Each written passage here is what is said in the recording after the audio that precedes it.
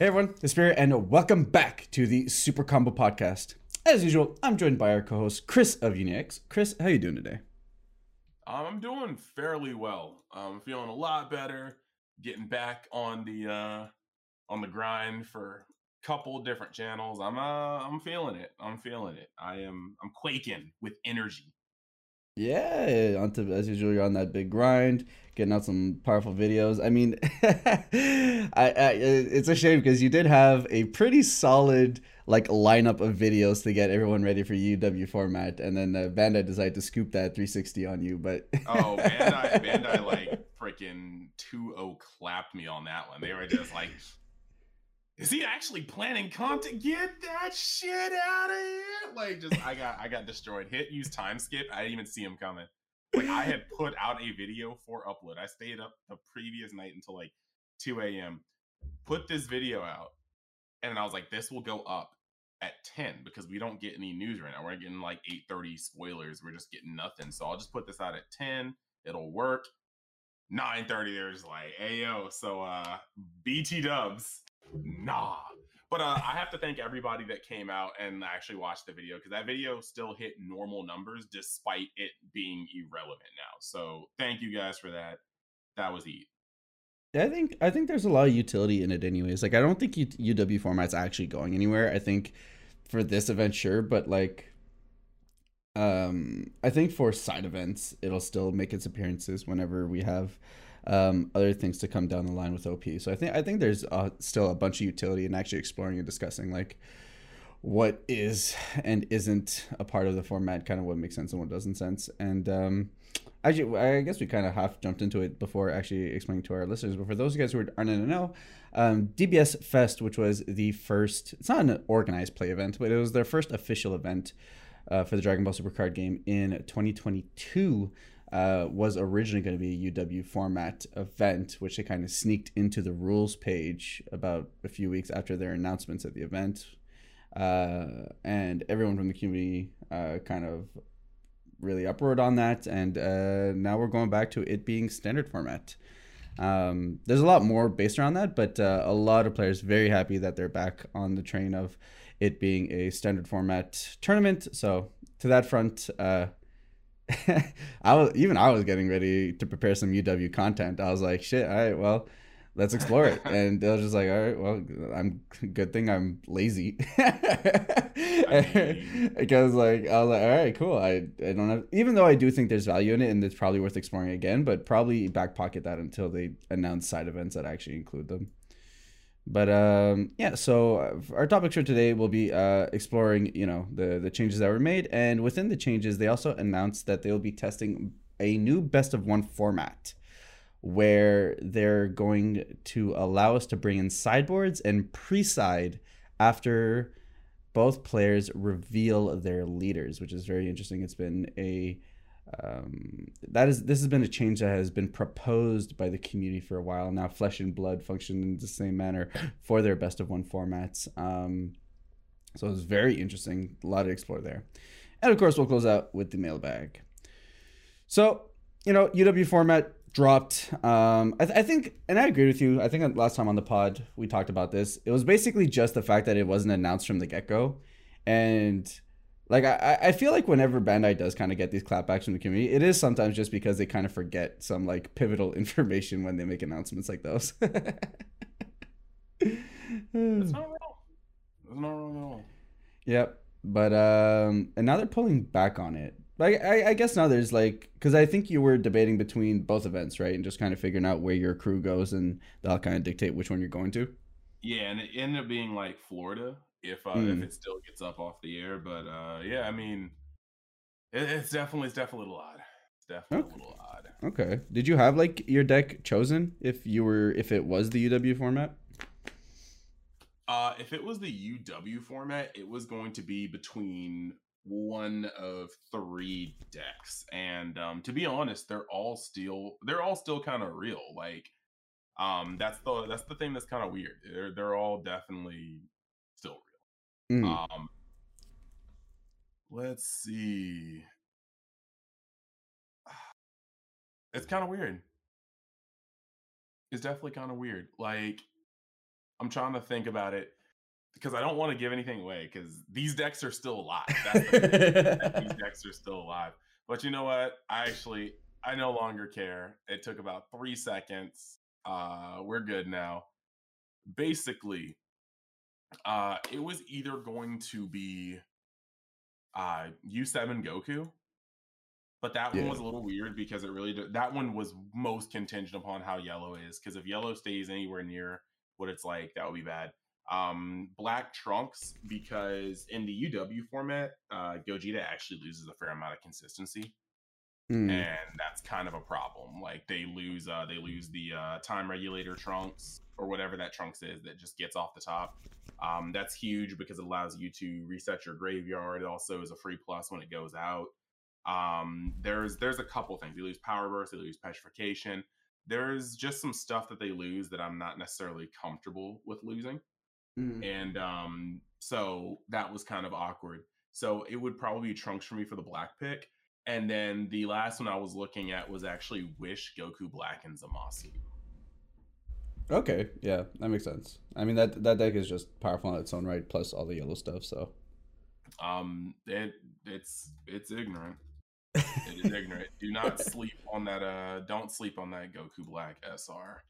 Like when I say that that deck is absolutely disgusting, I'm not playing. yeah. Same for me. I think whether it's standard or not, I think Red U7 Goku will probably end up being my pick, just because like I want to play something fresh and new, and the deck pretty much lives within the confines of what it's trying to do, even though there is benefit, including older stuff, like Burly Crowns and whatnot. So, um, I think that'll probably be my pick for the event. Shit might, I would go to the IRL events, but it would cost me like $1,000 to win, like if I scrub out to just to win like a couple $100 in pricing. So I think I'll stick to the online event for what's available for us Canadians. So Nah, dude, win big. Use the the Cloud yeah. Geku, like the Mangekyo Cloudagon in order to juice people for your prizing. Honestly. But in the same post, so they announced no UW format. We're back to standard, which is cool. So we'll see that this will be the first tournament, which will be an example of what we're going to expect into organized play. Now, you couldn't really say that about the UW format, because that's typically oriented towards side events. But being now a standard format tournament, then now we're really going to get our first peek, because by then the ban list should be out and the new sets out. So it should be what we should expect to see once they do announce OP, which is really cool. And that same, and they also, to touch back on the conversation that we had last pod, no rotation guaranteed. I mean, I think we kind of knew this. I think the community was just wilding, and I even told them as much last week that you guys are actually just kind of being crazy about this. But now Bandai saying we never. I don't know about never consider rotation. Like, I feel like as a card game dev, like you always at least discuss these kinds of things. Otherwise, there wouldn't really be a point to doing block formats. But no, regardless of that, they're not considering rotation, and the game isn't meant to be rotated. So that's cool. That should alleviate a lot of frustrations or anxieties that people were having about where the game was going. And then finally, they announced that they're going to be testing a new best of one format. So, for what it's worth, this is just a testing ground. This isn't official. It's just a side event like this is a great opportunity to be able to test things like these. So they're going to be best of one games, 30 minutes with a 5-minute OT. 50 to 60 green card deck with a 15 card side. Once players reveal their characters, players have 1 minute. 1 minute to complete siding? Sheesh. That's not a lot of time. 1 minute to complete siding, and then in between rounds you have to return your deck to the main deck, which I actually think it's kind of dumb to return your deck to the main part of your deck. Like, at that point, just always make sure your side deck has the same amount of cards, because like no matter what, you can just keep on swapping. But nevertheless, and then top cut matches will either be best of one following the above, or switch to best of three depending on the venue and availability and stuff. Besides round time, because I still think 30 minutes is kind of tight for those long games, we've seen every single best of one regional with the old rules still have tables that go to time. Now, I'm not saying that should be justified. I think some players play incredibly slowly. If you can't get rid of one game in 30 minutes, you should probably speed up the pace of the game.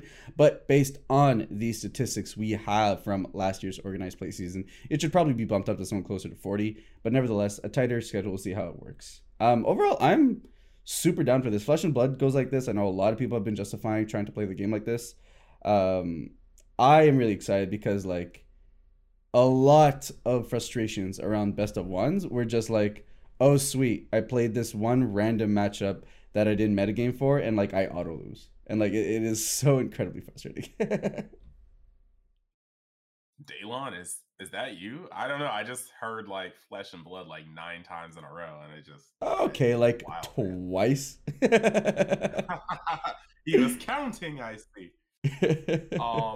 I mean, look, it's just kind of wild because this is the preferred. Like, I don't, I never want to burn any bridges, but I'm feeling like super spicy, and I just want to say, like, if you, it's just so outlandish, man. If you can sit here, look directly into somebody's eyes, and just be like, okay, bro, like this best of one format ain't it. Like there are brain cells missing. Like there are just actual brain cells missing. And I don't mean to be mean about it. It's just like, what was the worst quality about best of one? Running into a matchup that is just naturally bad for you. Being a cell surge deck that runs into a Android 16 deck, being a blue deck that runs into a cell surge deck, like just running into your worst matchup is the worst part about best of one. You have nothing to do. You can't ever get that salty run back. You get your cheeks clapped and then you just have to sit with your L. This is the immediate counter to that. Now, granted, there are still some decks that are going to slide into the meter. Like if somebody flips over a Sin Shinron, you don't know whether your ass is about to get clapped with aggro or a bunch of blockers with one that's just negating your skills, or with like, just overall let me get to 6 energy and you never out advantage me again. Like you don't know. So there's still some leaders that slip through the cracks. But for the most part, this is going to allow you to look at that leader and be like, okay, I'm not going to get completely dusted by the random. Now, that being said, one of the things I like most about this best of one format is that it still actually rewards people that play the game. Like knowing what leader your opponent's playing on their side of the field ain't gonna do jag diddly if you're just out of tune to the format. Yeah. They will put in cards you've probably never read before, you never interacted with before. Your cheeks will be clapped immaculately, and then you will be sent home with your L, as you would have been in the normal best of one format. So nothing changed for you if you don't pay enough attention. But if you actually are keeping up with the game, this is the actual preferred best of one format if we are to play best of one. Definitively. Yeah, I don't. You can actually at me on that. I don't even think it's close. I think, as someone who spent the entire last competitive season playing almost every single webcam tournament available, it is like I had an Invoker run where I played against like 4 reboot Gohans in one tournament and somehow managed to take them all down. Don't get me wrong, that felt amazing, but like it was such a feel bad the entire tournament, because the entire tournament basically was, do I see my one of X amount of negates? No, then I just lose. Like and there was nothing for me to do about that, right? Besides just like maybe top decking better, right? So I think it creates so many situations where you actually have a game and you're rewarded, like you said, for actually understanding the meta and understanding what your opponent does now. And there's that two-way street too, right? Like just like you said with Sin Shenron, like there are decks where legitimately you could have any 4-5 build, right? Like I put Soul Striker in front of you, like all right, bet what do you think I'm playing, right? There's like 4 different variations of this deck, all of which almost use a different color. So like I think to that end there's that kind of play too, right? Where you're as the player trying to you can still rogue out a tournament and have that surprise factor on your opponents, because now you're playing with their expectations, right? Hey, this is my leader. You can take a best bet at what it is, and your best bet should probably be what's the most represented in the meta, but I can play and subvert your expectations on that front and maybe get an up edge on the tournament that way. And now you just sideboard a bunch of crap.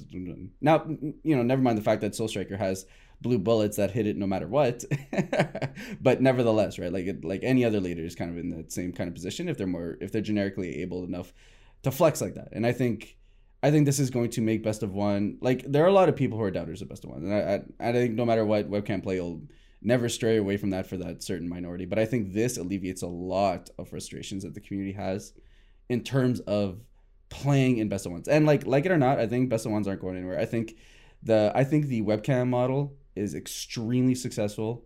You can run an entire tournament without needing a venue, which makes it way more profitable for TOs. So I think, and this is kind of in the same line as to why I think eventually we do just need them to return to the best of one ban list, because this is like them doubling down and trying to find how to optimize the best of one format just showcases them that this to them is a premier way to play the game. This is a legitimate way to get yourself invites, to get yourself to the higher levels of play. And I think players just need to accept that this is probably, one of the most consistent avenues to get to higher levels of play moving forward, or will be, right? Like nothing about this is confirmed. This is just a testing ground, but realistically, this is probably going to be quote unquote the future. Yeah. And I mean, it's like, I don't think this is going to take best of ones off the map. I desperately hope not, because best of threes are still, in my opinion, the most skillful. Oh, not even close. Yeah.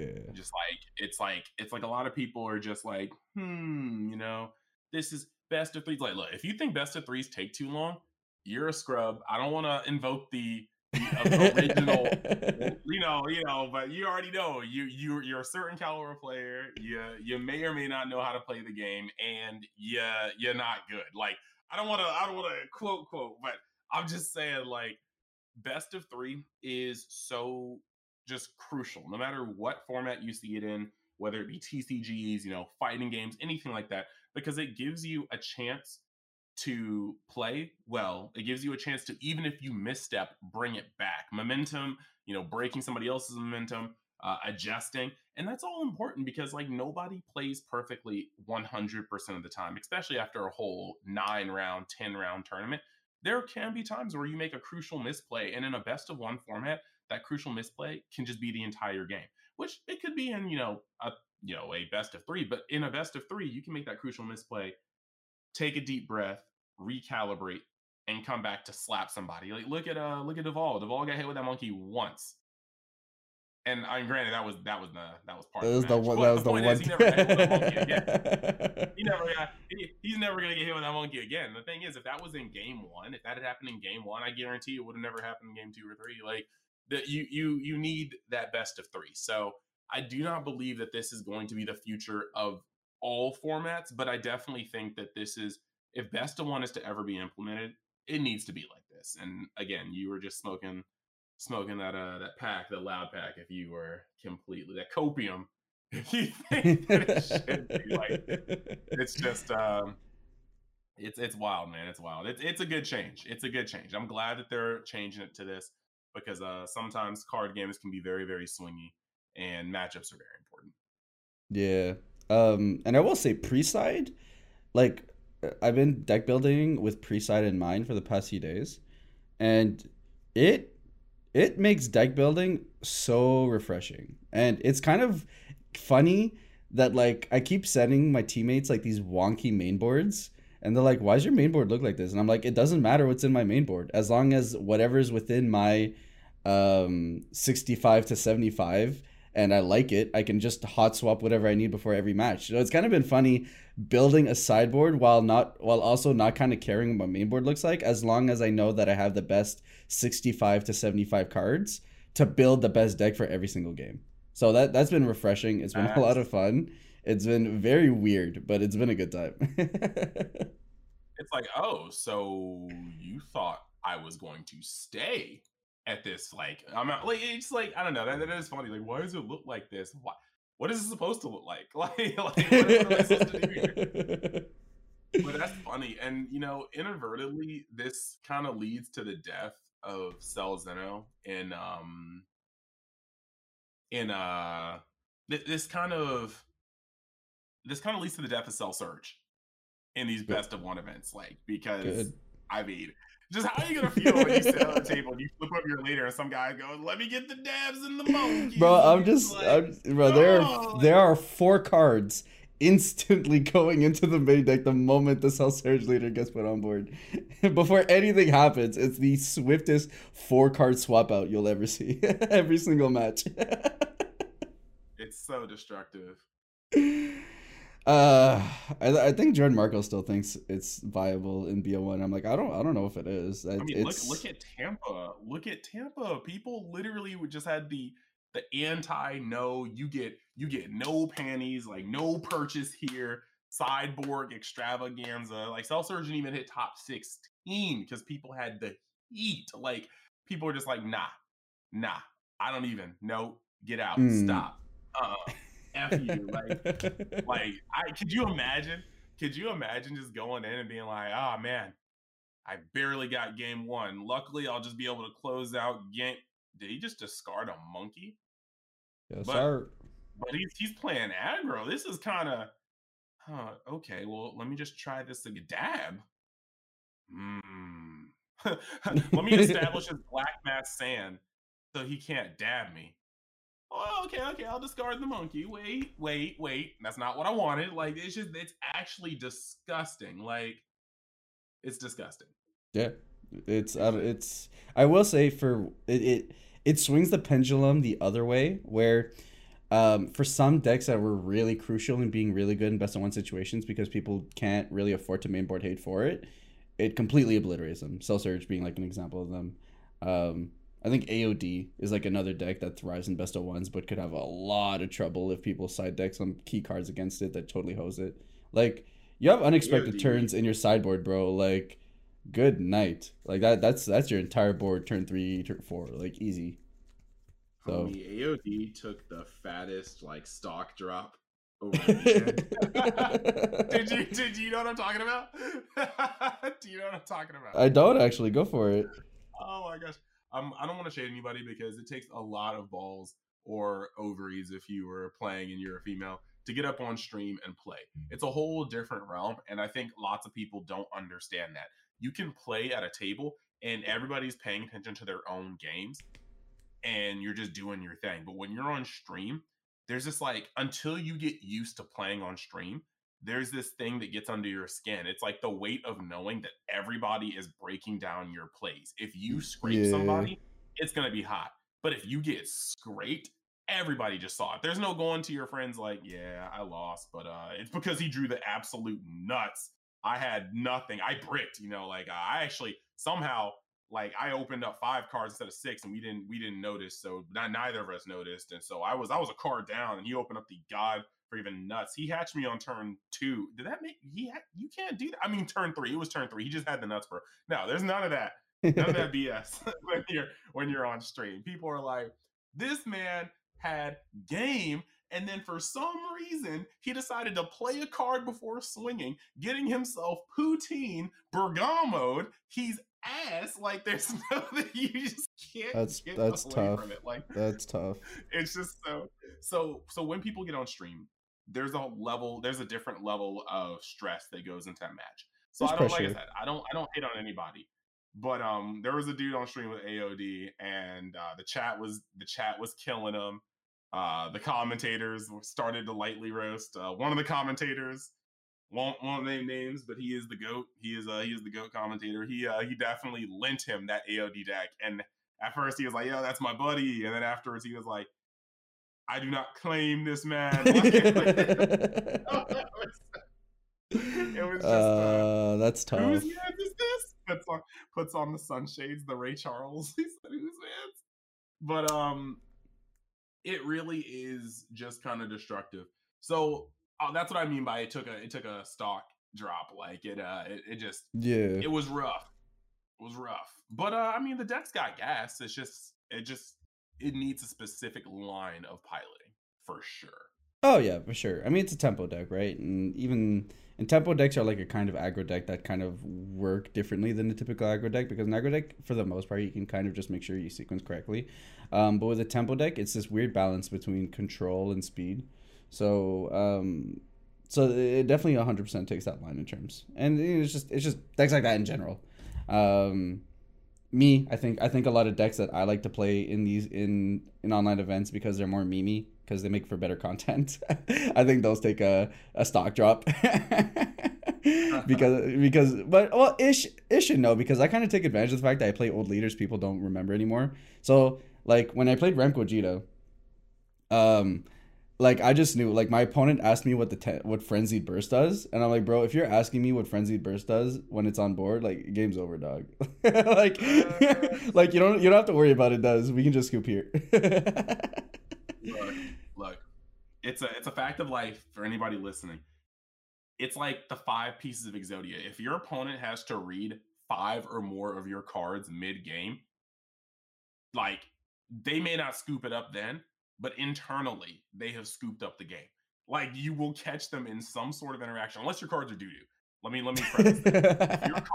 If your cards are more than a 7.5 out of 10 in terms of quality, and they have to read 5 of them, the moment the 5th card is read, you probably have game because they don't even know what you're doing, much less know how to work around it. Now, if you're rocking like freaking peel off brigade or like something ass terrible and they have to read 5 of your cards, it's probably because they're relevant. If like you can gauge it off of their reaction. If they read a card and they go, oh, okay, that's pretty good, know that you may have a little bit of room to be comfortable. But if they read your card and kind of give it the and put it down, and then you make 5 more plays and they don't ask to read what anything else does, they're either incredibly dumb or your deck shouldn't have ever been sleeved up. Like it's just it's just rules of the trade, bro.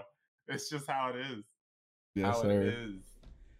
So yeah, so that's basically the big up and ups with it. I'm very excited. Like I said, I'm not gonna make a big secret out of it. Red U7's probably what I'm gonna be saving up. So, and of course I'll be streaming my run. So whoever wants to check that out, you guys are welcome to join me. But that's I'm excited for it. I think it's the best way the game can move forward, realizing that we're probably gonna stick to a hybrid model of IRL and webcam events in the near future. So I think this is a good upgrade to that system, and it's very much welcome. And I'm excited to see where deck builders take it, how this changes up, the meta and what people expect to see. And if anything, like maybe that, like I think this even widens the gap between best of one and best of three. Like when we're doing meta analysis, when the Crossroad TCGs and the Uni X's of the world do their breakdowns of what we saw at tournaments, I think there's going to have to be that disclaimer that is this a best of one format or is this a best of three format, and those formats are going to look legitimately different. You can get an idea because a powerful deck that doesn't lose to sideboard hate will probably be represented on both sides, but there are some decks that cannot thrive in best of ones that will probably make their showing in best of threes, whereas I think it was the inverse before. You saw decks that like would do extremely well in best of ones, but would have a very tough time in best of threes. And now we're seeing the inverse, where some decks just can't do it in best of ones now, but in best of threes they can definitely get there. So I think we're going to see a nice shift in how people talk about the meta, how the metas are going to shape out, and while we don't have a true 2 separate format game, we don't have rotation or anything like that, or we don't have UW block is a side event format thing. It's not really a standard based format. When we're talking about standard competitive play, it's going to be interesting seeing how those 2 formats delineate from each other and kind of how the game evolves from there. So I agree with everything you said. It's kind of weird though, with pre-side now being a thing, right? I'm not gonna front. If your deck could not thrive in pre-side best of one, I don't think you need to take your deck anywhere. Like, I understand. Like, if you could look at your opponent's leader side before you sit down at the table and your deck just gets absolutely scooped up and put in the trash can. I mean, here, like this is one of those decks where like VG Time. He's a content creator who plays he streams, he creates decks and stuff. He's got this deck where, so we all know how the time rules work, right? It's based on life. Like we don't do draws anymore. It's based on life. It's based on battle cards from there. Blah blah blah. So he built the yellow life flip Frieza deck, where the entire intent of the deck is to go to time. And because Life Frieza can't take life, it is guaranteed to win in overtime. That is a Disgusting. deck. That is a deck that will thrive in best of one format, regardless of sides. I don't think you're ever taking it to best of three, but like it's one of those decks where like some decks just do happen to do better in one format than another, and like that's honestly, I'm not gonna no front. That is probably like I would almost argue a tier 0 deck in this format. Look at this. Look at this. All right. Yellow is so snapped that like in the words of the Rock, it doesn't matter. Like it doesn't matter what you're playing. Yellow. Look, yellow Life Frieza. Operative word, yellow. That True. deck will do something. That True, deck will do but something and somewhere. it wins against Icarus because Icarus takes its own life and this doesn't. Disgusting. Nasty, slanderous. I just look, all you need to know is I have issues with yellow. Mm. And Oh, of it'll course. gonna be a thing. I mean, I think what's the next topic? I don't want to get off on a tangent, especially if I might be touching on another topic that you're going to see. And before we start talking about yellow for like the 6th podcast in a row. Hey man, look, my last video, I said let's keep it concise, and I just pooped on it and I walked away. Okay. The last thing basically that they talked about for the DBS Fest is they showed off the foils. So the stamps are like fine. They're DBS Fest. I actually like the DBS Fest kind of logo. It's not too bad. I don't like stamps typically, but I actually kind of like the DBS Fest one. So I don't mind it too much. The card selection is pretty dope. The Kai is a little subdued. You can't really tell the difference at first. But I think this is one of those where you're going to really be able to tell the difference when you see the cards in hand. Whereas the winner one will have like the proper gold foil stamping. So this is something we've seen where like there are some cards that don't come in gold foil stamping. So the SCR is a little bit weird because they typically do. So I think this is one of those where we'll just have to see what it looks like, see the differences. I think they'll be better IRL than they are on there, but they're decent cards. My biggest point of contention is the event pack. I think the event pack is pretty solid overall. They're like across the board, like I think I joked about it in an earlier podcast a few weeks ago, but like I've rescinded on that. I think in general this is actually a pretty solid event pack.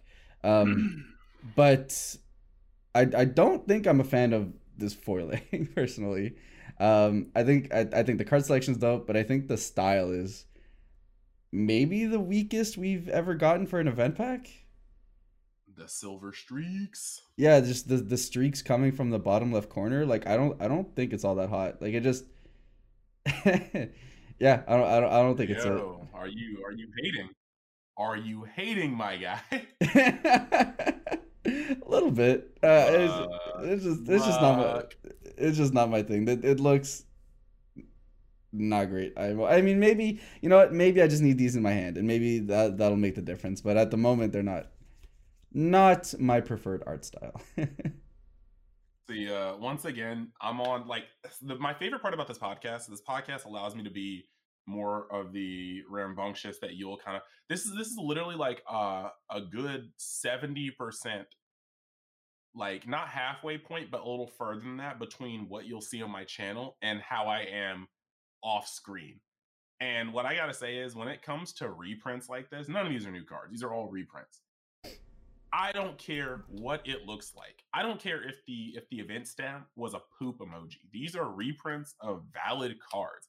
And like frankly, like if you're just like, judging the aesthetic of it like George is, that's cool. He's just evaluating the aesthetic. But if I ever hear someone complaining about a reprint Piccolo Jr. Descendant, Super like good pick. get your bands up and buy the OG SPRs or shut the hell up and move on with your cards. Like it's just these are reprints, and they are going in. And I love this sort of thing because it'll bring down the higher parts of the market a little bit. It'll allow these lower parts of the market to be very cheap. Everybody will be able to get the cards they need, and it'll lead to people being able to play more decks. Like you would be so surprised how many people sit going into tournaments with decks that they know aren't the best. Decks that they know, like sometimes people get the wrong idea in their head. They're like, well, you know, if you want to play meta, you'll buy meta, and if you come in here with a scrub deck, you come in with a scrub deck. Okay, but like, look, Jonathan isn't here with Sin Shenron because he thinks it's the best deck. Jonathan is here with Sin Shenron because he's built the deck since day one. He doesn't have to go and reinvest into another color, and all he's had to really do is pick up a couple more cards from here till now. And so he's here with Sin Shenron. When you have so many reprints of valuable cards, you get more people being able to play the decks they want to play because of their budgets. And some people do have budgets. So I'm here for it. I'm here for it. I agree with George. Silver Streaks, kind of odd, but you know, Silver Streaks will get there. Yeah, it looks like splooge coming out of the corner. Like if we're like not gonna front, like it's just not a look. No. If they really wanted to screw with us, they should have hit us with a Broly. With a reprint of Broly the Awakened Demon? Wait, is that the card? Is that the card? The I think it's like Demonic Embrace or something like that. Oh, where is it? Where is it? You know the one I'm talking about, right? Where it's just his face? Yeah. Oh yeah, with like the shattered glass or whatever.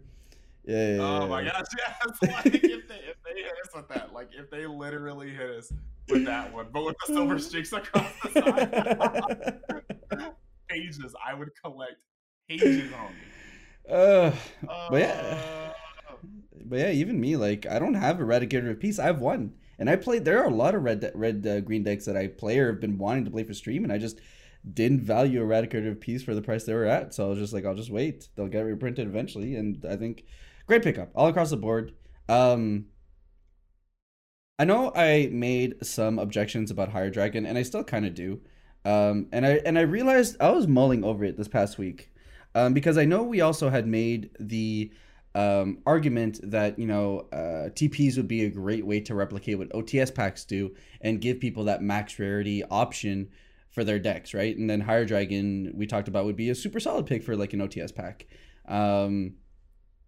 To kind of incentivize people to pick them up. And then like I was thinking of how it was funny how about we memed about the Higher Dragon in the event pack, but then talked about how it would be a great pickup as an OTS quote unquote ultimate rare foil reprint, if the TPs ever became that. And I think I recognize that it's probably just because of the purpose that the event packs serve, in being a place where people can pick up cards that have typically needed reprints. So as a reprint avenue, I feel like Higher Dragon was a whiff here. But if the product was more represented as a way to bling out your decks and would have value behind it, because event packs never hold their value. Event packs are almost worthless by the time competitive season is over because the market's flooded with them.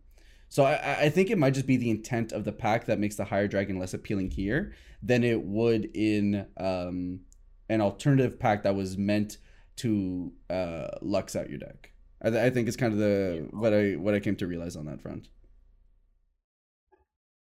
This is facts. There's actually nothing for me to add on to that. Yeah. Like, that's how facts everything there was. It was a little bit of a miss. Like, look, you can't reprint Hero Dragon when you've already made foil Sleepy Baby Dragon. Like they peaked and then they made a reprint beneath the peak. That Sleepy Dragon, like from a distance, just looks like a gold card too. Like just because of like the orange back, like it is a very jarring card to see from a distance. So, but yeah, that's basically the gist of what's happening with DBS Fest. So positive changes all around. And if anything, like this is a huge write up. Like if you guys haven't actually bothered reading the write up that they wrote, I'm not gonna reread it all here. But I definitely recommend you guys to go check out their Facebook page. Like, if anyone has the audacity to say Bandai doesn't listen, you guys are wild. And Bandai's been listening for an incredibly long time. They have always imposed changes that the community has pushed for. Just sometimes you see them later because card games are developed months in advance. Sets are developed months in advance. You're not always going to see those changes right away. But like Bandai listens, man. Like and even if they quote unquote listen, they didn't have to justify it by giving us 5 to 6 paragraphs of explanations. So like kudos to Bandai. I know the community is not easy to deal with, and like them listening and responding in the way they do has been phenomenal in my opinion. Yes, I had a little bit of a rant towards the end of my last video. I heard. I was basically just Oh, you heard it. Yeah, I forgot. I forgot. You're one of those content creators that watches other people's content. Good on you, my guy. It was just like, it's just so stupid. Like people just don't seem to understand that, like, Bandai does listen. And like George just said, there is a curve to when cards are developed, when they're printed and things like that, which makes it even funnier when people say have certain like notions. Like on my channel, I just put up a video, selfless plug, shameless plug, shameless self plug. There we go. When there's no such thing as a selfless plug, is there? I don't think so. The point is though, people were talking about green needing some help, green needing to be fixed. And it's funny to me because the reason why I put like in my little Facebook post, like, this is what I think every color needs to go through to be better balanced next format. And then in parentheses, I said, except green, sorry, you're too far behind, is because looking at the changes I was like thinking about, and it is a good video if I don't say so myself. So go look at that if you haven't already. But going through those changes, there's nothing that could come off the ban list that makes green skyrocket up in power. Nope. And because there's nothing that can come off the ban list to shake up green's game, combined with the fact that most cards are designed and starting to be put into print about 4 or 5 months ahead of time. They're like designed like 4 or 5 months at a time. They're put into print like maybe a couple months before. There is no way that this set could bring green back. There just isn't. Unless we get a promo set, like next tournament set and next TP. Like actually, that's not this set. So yeah, between this TP, the tournament card that we just saw, and this card set, those are all the new cards, and none of them are bringing, like, there are some cool text, but none of them are bringing green to the forefront of the metagame. And nothing on the ban list coming off could do that either. So when I say that, sorry, green, you were too far behind, I mean it. We will have to wait until next set for green to be stupid or even competitive. Like, unless we get like some Zamasu the Eliminator type BS for green, like sometime down the competitive format. And even then, I think that would actually be the next set. So yeah, it's unfortunate, but I think that if handled correctly, the ban list could probably make everybody kind of twerk a little harder in the competitive format minus green. It's just that I do also think that it's going to be a little rough for them to moderate yellow. Yellow is the untamed thicket. And when I say that yellow is like gross, let me just key you in on this. And if you don't believe me, just test hard enough and I swear you'll catch up. Like, love you, boo.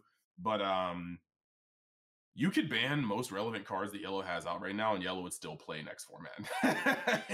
There are archetypes are so good. Like, if you just yeah, George is not wrong. Like, if you like, look, we can already kind of assume that Turles and Steadfast almost have diplomatic immunity. If those cards got touched, I would be very, very surprised because they're so new. There's no, like, Sand Showdown already was kind of a weird set in terms of sales. I don't know how it's sold in terms of like Bandai's views, but I can tell you that from a player standpoint, that was you went to your pre-release and you were out. Like, you may have bought a case if you're a collector and you needed that pan, but like, it just was not a chase set. Boxes were selling for $10-15 less than their MSRP. Bro, let me hit you with this before, like, yeah, let me hit you with this before, like, you know, SCR is ignored because there's like 4 SCRs in the set.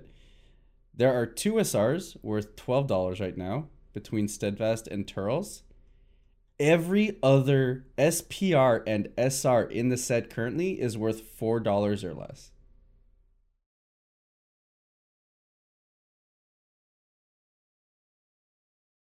That's the state of Saiyan Showdown post release. Interesting. It's a hard neg set. It is pull, pan, or bust.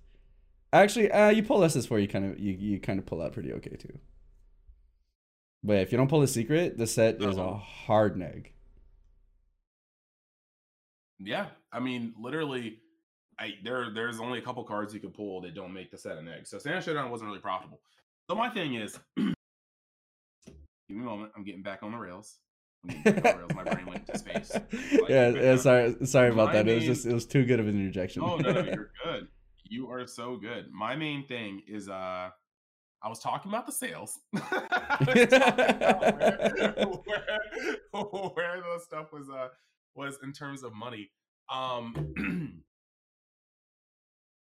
All right, let me help. Let me help with the rewind here. So you're talking about, you know, where yellow and all the other decks are placing in the format, Oh yeah, and yeah. There then we you go. talked about how I'm Saiyan back. Showdown. All right, cool. I'm back. I'm on top of it now. I got you. I got you. So we can assume that Turles and Steadfast have diplomatic immunity because I don't think there's no shot they're going to kneecap they're going to kneecap the only cards worth of value in the set. So Turles and Steadfast, they're both super new. That was really loud. They're super new, and so I just don't believe that they're going to just snap those in half. But like the thing is, um, had a play group that's been testing without Power of a Super Saiyan. That's been testing, without like, it's crazy when you talk about banning Power of a Super Saiyan, and then the homies start testing without Power of a Super Saiyan, and people are still getting put in dumpsters. It's scary. Yeah. It is scary. You can put Power of a Super Saiyan out. Final Flash will hurt, but most people tech Final Flash at too. Like, to be honest, to hurt yellow, you need to touch the slug that stops people from getting out of like bounds. You need to honestly on it. Like, I know lots of people are just like, well, it's a French card. SS4 Annihilation needs to go. That card's pretty Absolute Annihilation. toxic. That card needs to go. Like, my main issue with yellow, and I'll repeat it here, but there's much more in that video. So again, go watch the video. Yellow is crazy right now.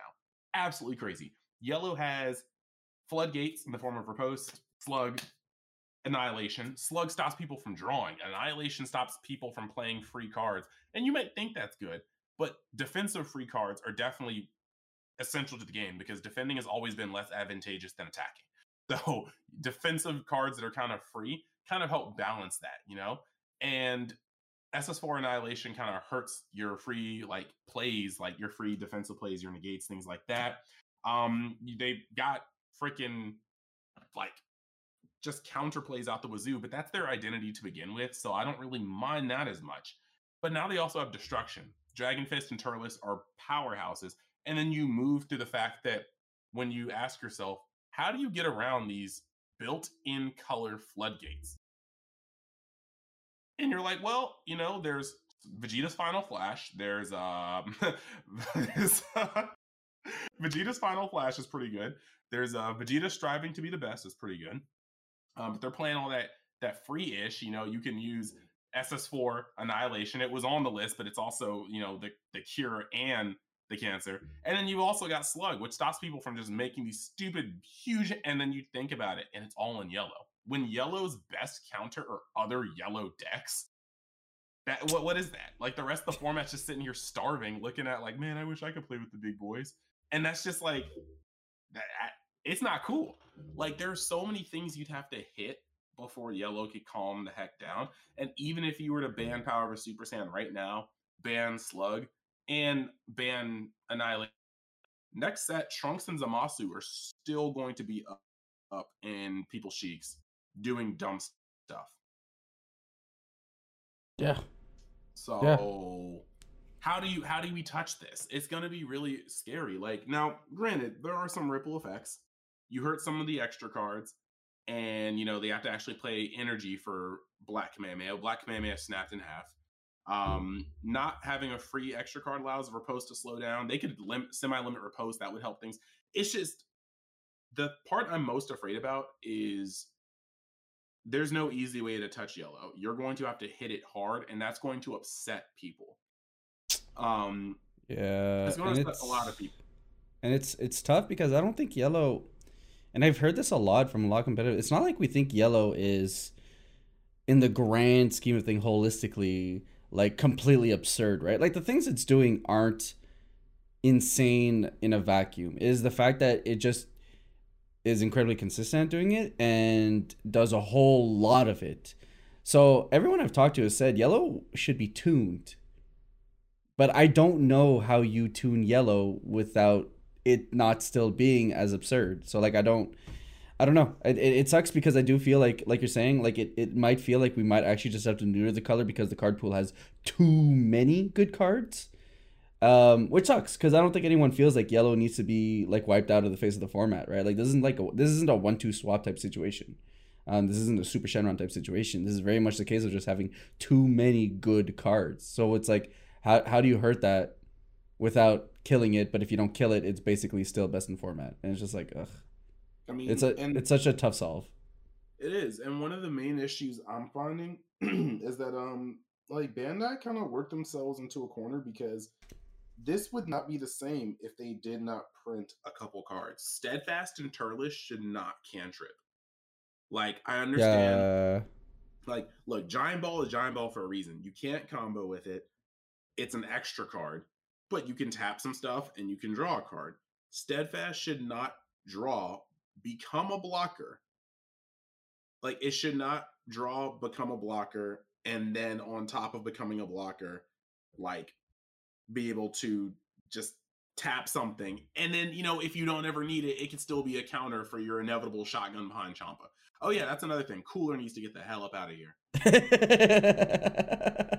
It's overall, the main issue is there's so many cards you need to hit. Like, to tune yellow, like 3-4 cards need to go on the ban list. And that would feel, I know a lot of people would have a problem with that. Like, if tomorrow they just straight up were like, all right, the format's saved, Power of Super Saiyan, ban, Annihilation, ban, Slug, ban, and Cooler, ban, and BT Dubs, Bergamo, ban, people will be like, what the fuck is this?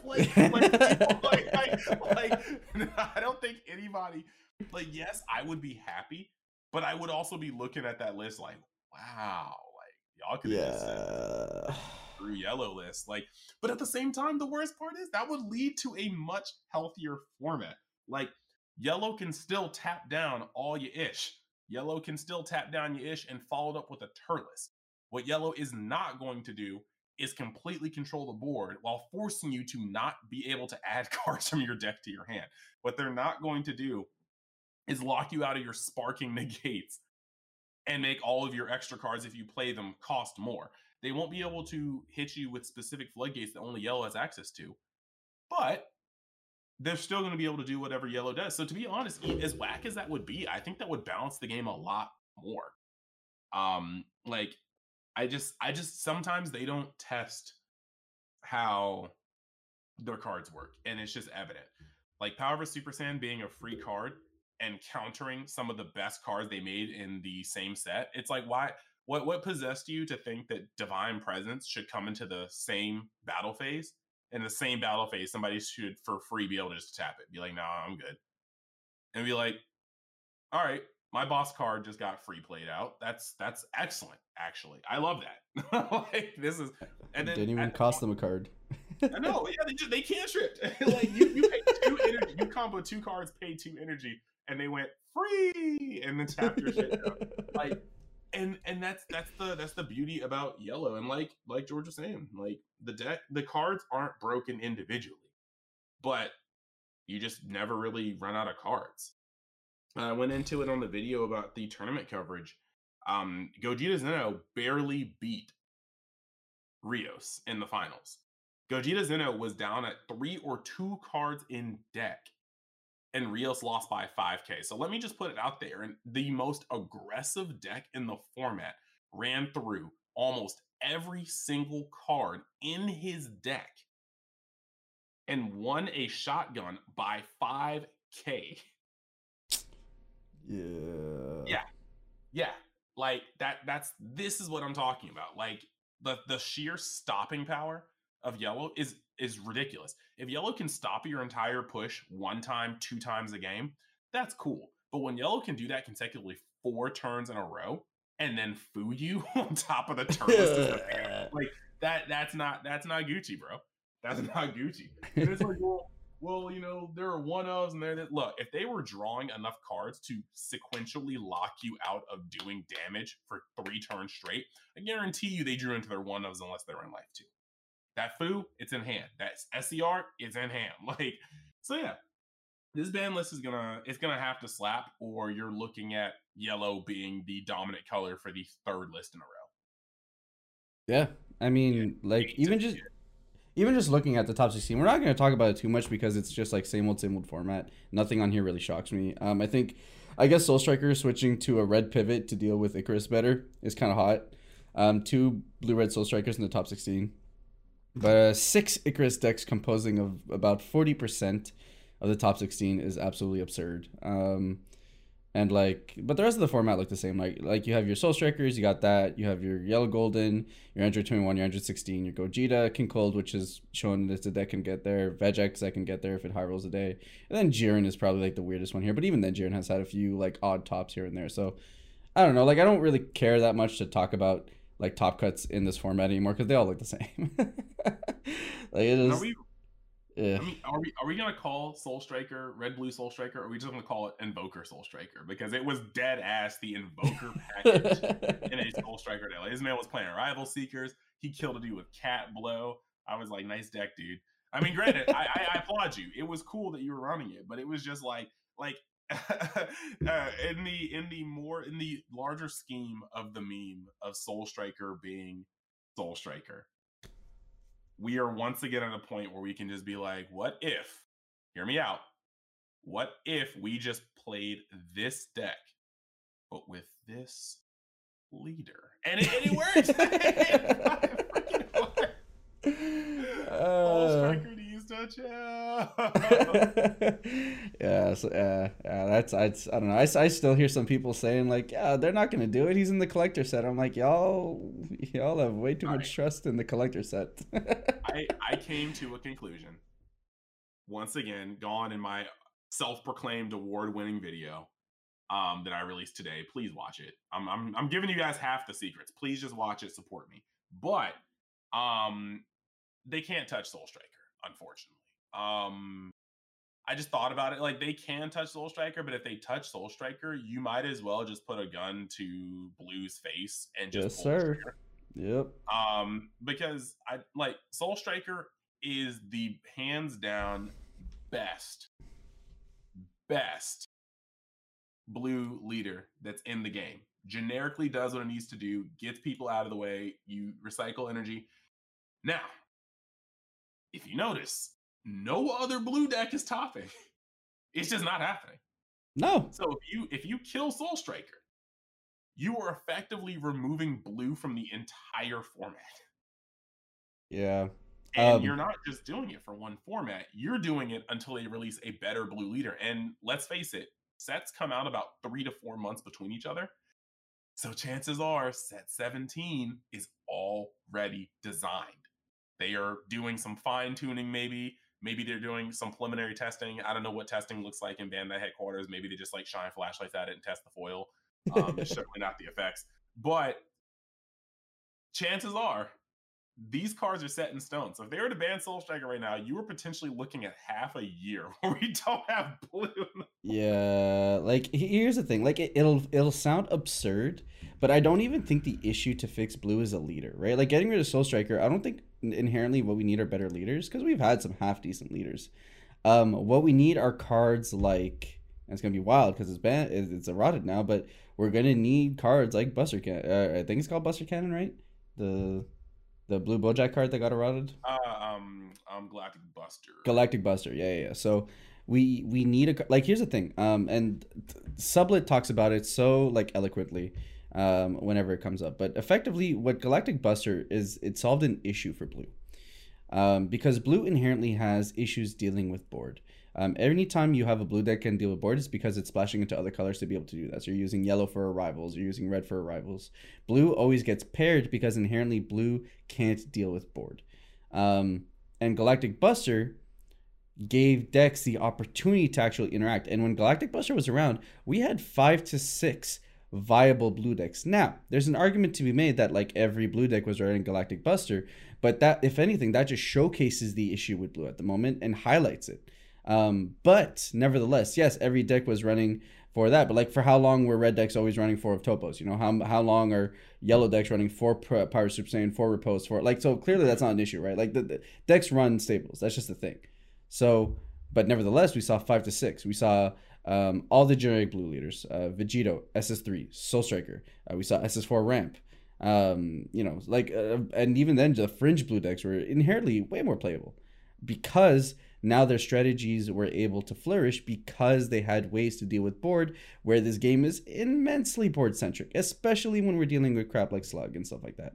So, but now we got rid of Galactic Buster. So now what can blue do? Well, blue has to take the only thing it does extremely well, which is things like hand advantage and value by energy manipulation, and it is forced to take the one deck that sets that to 11, which is Soul Striker. So just off the back of being able to do Saint Instincts for free, to be able to awaken early and being able to be 2 energy up every single one of your opponents turn 3 onwards and effectively closing out the game using 10 more energy than they did, is basically the only thing blue can really do right now to compete. And it is ridiculous that blue needs to be 10 energy up their opponent by the end of the match to be able to win. Like, that is absurd. So it's just like, so it's that is the inherent issue with blue right now. So you get rid of Soul Striker and you get rid of blue's only means to be able to push its advantage far enough that it is viable at the table. Now, nevertheless, I do think blue is still unexplored in the sense that people don't explore other blue leaders enough. I think there are a few that will still do well if they high roll. Things like the Seten Zamasu is still a deck that could get there if people aren't expecting it, and if it high rolls for the day, stuff like that. But nevertheless, consistently, we are not seeing blue at the top. And final note, I don't want to hear anybody in the comments or come at me and be like, well, Android 21 and 16, where those aren't blue decks. Those are blue-green decks that use like over 80% of their deck are archetype cards or blue-green cards. Okay, those are not inherent blue decks, so I don't want to hear it. Yeah, let me tell you, the uninformed masses about a couple things. You hear me? All right. If you go back to the chapter I like to call Color Identity Series, it's a 4-part series. You should definitely go look at that too. Blue, like George said, has fundamental issues. But the main thing I dislike about blue is they pigeonhole themselves. Being the only color that has consistent draw on half their cards, being the only color that deals around untapping energy, Bandai has rightfully so been afraid to give them pound for pound, the same amount of like bombs as other colors, because you play 4-drop in red and you've just potentially like died the next turn. If your opponent has gas after you've made your push, you're gone. That's why cards like Hit were so good, because they were effectively neutering your opponent's ability to clap back at you while progressing your board state. Now, blue is the only color in the game that can drop a 4-drop bomb and then open up half their energy between the end of their turn, your turn. I mean, like these guys are playing Majin Buu Unison plus zeroing, swinging at you, and then you open up your turn and they made a 4-cost play and they have 3 energy open on your turn. And because of this, they can't give them the same bombs. So most of blue's top end stuff is so overcosted because blue's the only color that can play that amount of energy and do that thing. And this inherently hurts all the blue leaders, because if a blue leader doesn't untap energy, he can't play blue cards the way blue cards were designed to be played. Any blue deck that can't make excess energy is a blue deck that goes, wow, I'm actually tapping 4 for this shit. Yeah. That that doesn't feel too good. So you start gravitating towards the blue decks that can untap their shit. Soul Striker, doing God's work, untapping energy all the time. Zamasu specifically works because you're using Xeno Unison. You were gaining an extra energy per turn. And with that energy, he can either turn it into a second draw and a second swing with the leader. He can turn it into a bottom deck. But you were actually playing with more energy plus blue. And that allows you to play on curve and still use untapped things like Sensu Bean. It's just, you have to be able to, just the way they design blue, you have to be able to untap more than the average leader to do this. And since they don't make every blue leader untap, not every blue leader is usable. And that's unfortunate. In the video I just did today, I just said that we don't need cards to power creep Soul Striker. Soul Striker is too generic, in my opinion. We need cards that do better effects than Soul Striker, but not as wide effects. Like, It's just, it is that. Like, would you play a leader that doesn't draw, but it untapped 3 energy? I'm not saying that's a good idea, but like, Uh, just hear me out on that one. Like, we can have things that do more extremes, but don't just do as wide as Soul Striker. You know, Soul Striker can awaken at high life, and blue is a color that can protect its life fairly well, unless you're playing red. If you're playing red, I mean, go in, fam. But like, it's just blue has some design issues. And unfortunately, the only way I think they can get around the design issues is if they specifically try to like change blue fundamentally. And we're kind of late in the game. Like, we are kind of late in the game for that. Like, I think we yeah. really are. Yeah, I agree. I think it's just the design of blue inherently, because like they have to design with the idea that blue gets two ish extra energy every turn. You know, guaranteed with Soul Striker, and kind of ish between Dimension Magic and Beans with other other blue generic blue decks. So the entire design of blue was created with these restraints or restrictions in mind, which means that you get rid of those tools, in UW only format, getting rid of Beam Dimension Magic in a world where they ban Soul Striker, getting rid of the only viable leader that can do the blue stuff consistently. And now you're in a spot where it's just like, well, now my entire card pool is designed behind this thing that I can't consistently do yet. And even then, um, my effects aren't as powerful as things that other colors are doing in the color because I'm paying an overcost for them because XYZ. So Yep. it's tough because I do think Soul Striker needs to go, but I think it needs to be one of those things where I need to time it between when they realize they're gonna try and fix blue and they bring in the new stuff and then ban them before that stuff comes in. And then like now you're in a position where they've opened up design space. Blue can be developed more freely because I do think he needs to be banned on design front for sure. If Mecha Frieza and Yellow Broly went for those similar reasons, he's got to go. And I love the leader, so it's not like it's coming from a place of spite. But I think in terms of the health of the long term health of blue, that's just kind of like the future we need to look at and probably accept for that leader moving forward. So I definitely agree. It's no, I definitely agree on that one. It's just so weird. It's such a weird thing because like it's not broken enough to be banned off of brokenness, but like you said, it limits design space. They definitely need to make some good replacements. We can't have Soul Striker go as is. It'll fall to green levels of stupidity. And nobody wants that. Like, if Soul Striker gets banned right now, we're essentially looking at a yellow black format. If like yellow doesn't get touched the way it does or it needs to, and if black doesn't get trimmed. And black, honestly, black does need to get trimmed because we are at a point where like Gogeta Zeno is almost in the Vegex / Dark Broly spot. Like, why are you playing a black leader that's not Gogeta Zeno? If you can convince me, it works, but chances are you can't. yeah, Like most of the other things you want to do, like you want to play control, pick another color. Like, don't talk to me about like Xeno San. It has cards, but it doesn't quite have enough. Don't like you could play a kind of a tempo Vegex, but realistically, you can play other colors to better like effects for those same kind of roles, unless you want to play aggro. And if you're playing aggro, it's because he doesn't know. So there's a lot of trimming that needs to go around. But yeah, Soul Striker is literally carrying blue on his back right now. In fact, as of next set, I am willing to estimate that Goku will be holding two colors on his back in terms of the meta, and that will be red and blue. Um, and don't get me wrong, I don't actually think UI Goku is going to break the format unless I don't think it's going to stomp the meta unless yellow gets dealt with accordingly.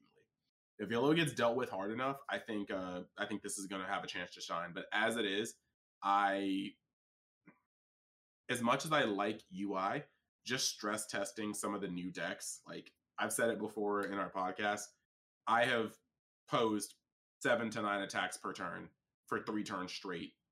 And there just got to a point where I was like, this guy still has a grip of 15. He's only used 4 power of a Super Saiyan. He's charged 1 steadfast. I haven't seen a riposte yet. I think I'm going to lose. Like I looked at the number of cards in my deck and I was like, I simply cannot keep drawing long enough. Like your leader actually is like almost a mandatory. You draw 2 cards and then you have to like warp one. Like I literally can't swing with my leader. I like it just got to a point where I was like, I can no longer press this man. And so I scooped. Like, and if that deck can do that, if Black Trunks can get to that point, if we are looking at, you know, Gogeta Zeno fishing for one of 4 cards in his last 4 cards of his deck, I am not quite sure if Burst Goku is going to be able to go that long in a game versus Yeah. Yellow. Yeah. So yellow needs to calm the hell down. I'm not even saying like Burst Goku can't swing. Burst Goku can swing. I'm saying I don't know if Burst Goku can sit there for 8 turns and still have a deck, even at 60 cards. Yeah. Which, like, every deck for Burst Goku guys, for those guys who haven't been really like appropriately test building, should 100% be 55 to 60 cards. Um, I think you're playing way too close to the sun if you're not leaning on the higher end of the deck building restraints for that one. Ugh. But yeah, so you know that's generally our take. Of course, that's our weekly. Here's why we hate yellow in the format chat, along with just general consensus around you know the new best of one format, what tournaments are looking like right now, and what things are gonna look like in March. So I'm very excited. You know the big things now are just. I think we're gonna get a couple of more of these PBG events, which is cool. At least it keeps, you know, it's basically the kickstart, even though it's not Bandai official. It's still the kickstart to kind of the competitive season, which is cool. So seeing people do meta breakdowns and stuff like that are things I'm really excited for. I'm excited for Battle Hour, just to showcase the Godric. Well, I mean, again, it's still a prediction, but I think it would make sense that the place where we have the most eyes of non-Dragon Ball TCG players would be that kind of event. So that's exciting. And then DBS Fest is something definitely I'm looking forward to now. I mean, I was looking forward to it before, but you know, it being an event that should cap out and have more people participate now that the event has opened up its format. It's exciting. And best of one pre-side, which all the locals I'm playing at the moment are testing out that format. So going to be trying out for the first time there, which is going to be a lot of fun. So I'm excited for that. Hell yeah. So with that said, those are our main topics for today. We're going to go ahead and jump into the SC mailbag. Of course, if you guys want to submit a question to the show, you guys are welcome to tweet at us with the hashtag SC mailbag or to jump on our Discords. There is the section SC mailbag in my lounge Discord. You guys can go ahead and ask your questions there and you'll have your questions answered on the show. So we do have a few that we didn't end up getting to last episode because what I suspected being our shorter episode ended up being the longest episode we ever recorded. So we'll just go ahead and jump onto those for today. So kicking us off, we have our first question from Slasher XR8. Question: between the most important things that need to be done in Super, what is the one thing that needs most attention? Reboot leaders, balance, archetype, reprints, erratas, bans, and limits. And how do you truly feel about the current state of the meta compared to previous years?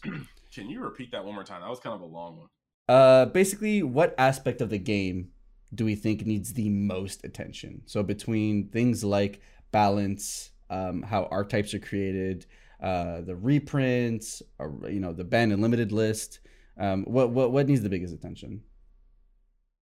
Can I go? Yeah, go for it. It's design.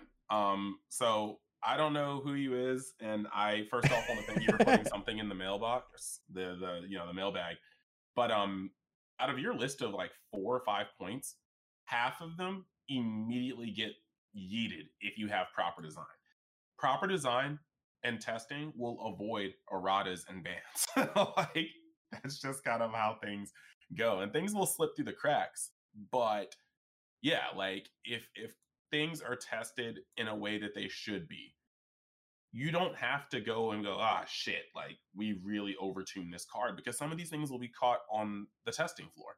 They won't even be put on real cards before somebody's like, you know, a free card that taps a unison or a battle card in the battle, it also draws you a card, but also can be used as a negate if you don't want to use it as a free. That's kind of snap. And they'd be like, you know what? You might be right.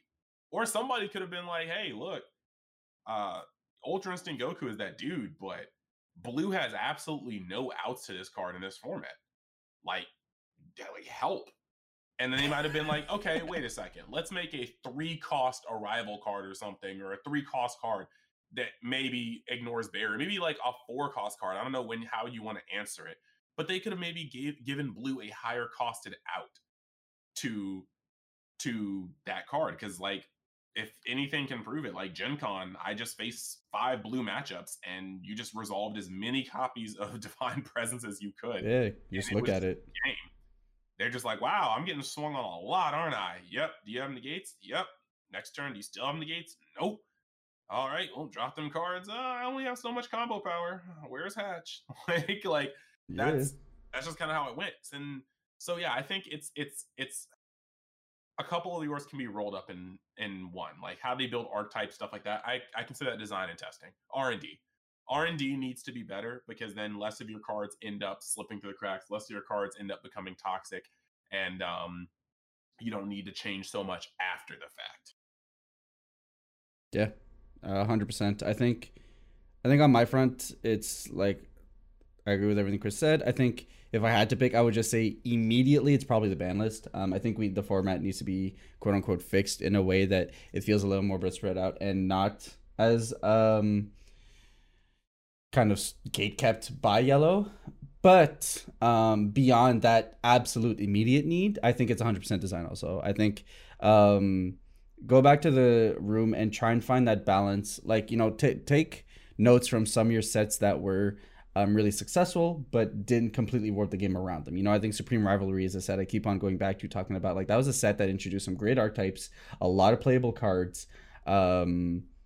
Maybe a little bit too archetypey, like, King Cold, for example, being a deck that's like 90% archetype cards, like maybe a little bit too, deck spice, but like in general, they had playable leaders that still see play today, that still see tops today. They had good, solid SRs that were represented in a multitude of decks, but it didn't warp the game the same way set 10, set 11 did. So I think looking back on sets like those and recognizing what did them well, but, trying to understand where the current meta is at the moment and where it could go from there is probably the biggest thing. So yeah, I think design, like I said, catches like 3 different aspects between balance, archetypes, bans, erratas, and yada yada, and that's probably what the game needs the most right now. So, all Yeah. right. I mean, I didn't even think to differentiate between immediate need. I mean, immediate need, yes, the ban list, things need to get shot. The club needs to get shot. Club Tapia shit needs to be shot indiscriminately.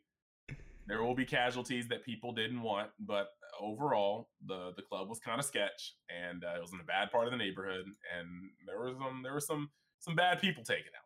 So look, yeah, that's true. No, I feel that. I definitely feel that. Yeah.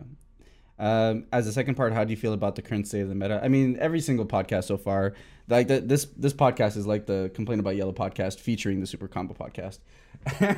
But you should have a general idea of what our ideas of the meta are. But like, if we're trying to compare to previous years, I actually think, nevertheless, it's still a skill intensive format, and it's actually a pretty fun format. Like, it's frustrating because we've kind of just been in the same like limbo for the past couple of sets now, so it feels like it's been forever. But if we're trying to look at it retrospectively and holistically as the game, like, it's a pretty good spot, right? Like, it's not degenerate to the levels of 1-2 swap. There's no tier 0 decks. There's a deck that's incredibly tier 1 beyond belief, but we're not at a spot like those where it's like it felt stupid to play the game right out of the gate on turn 1. So I think in general it's not the best format we've ever had, but I think honestly, if you tune a couple things, you tune yellow, you bump up green, and I think we're actually maybe arguably in the best format this game has ever had, or at least rivaling what I consider to be the best format the game ever had, which was search format. So, all right, I will. I'll hit you with this.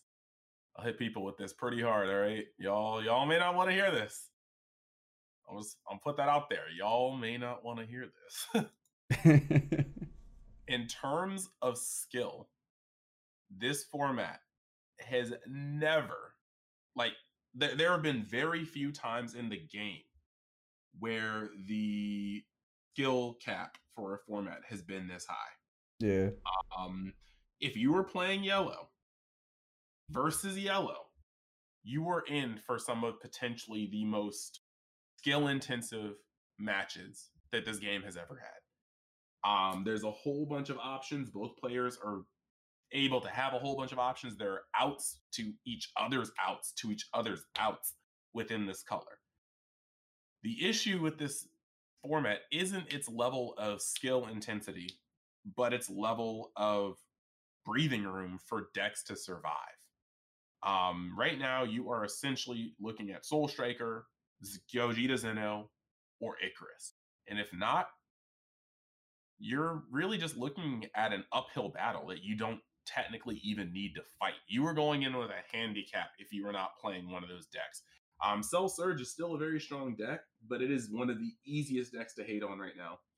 And unfortunately, very fortunately, actually, all the hate is generic. So that's just kind of that.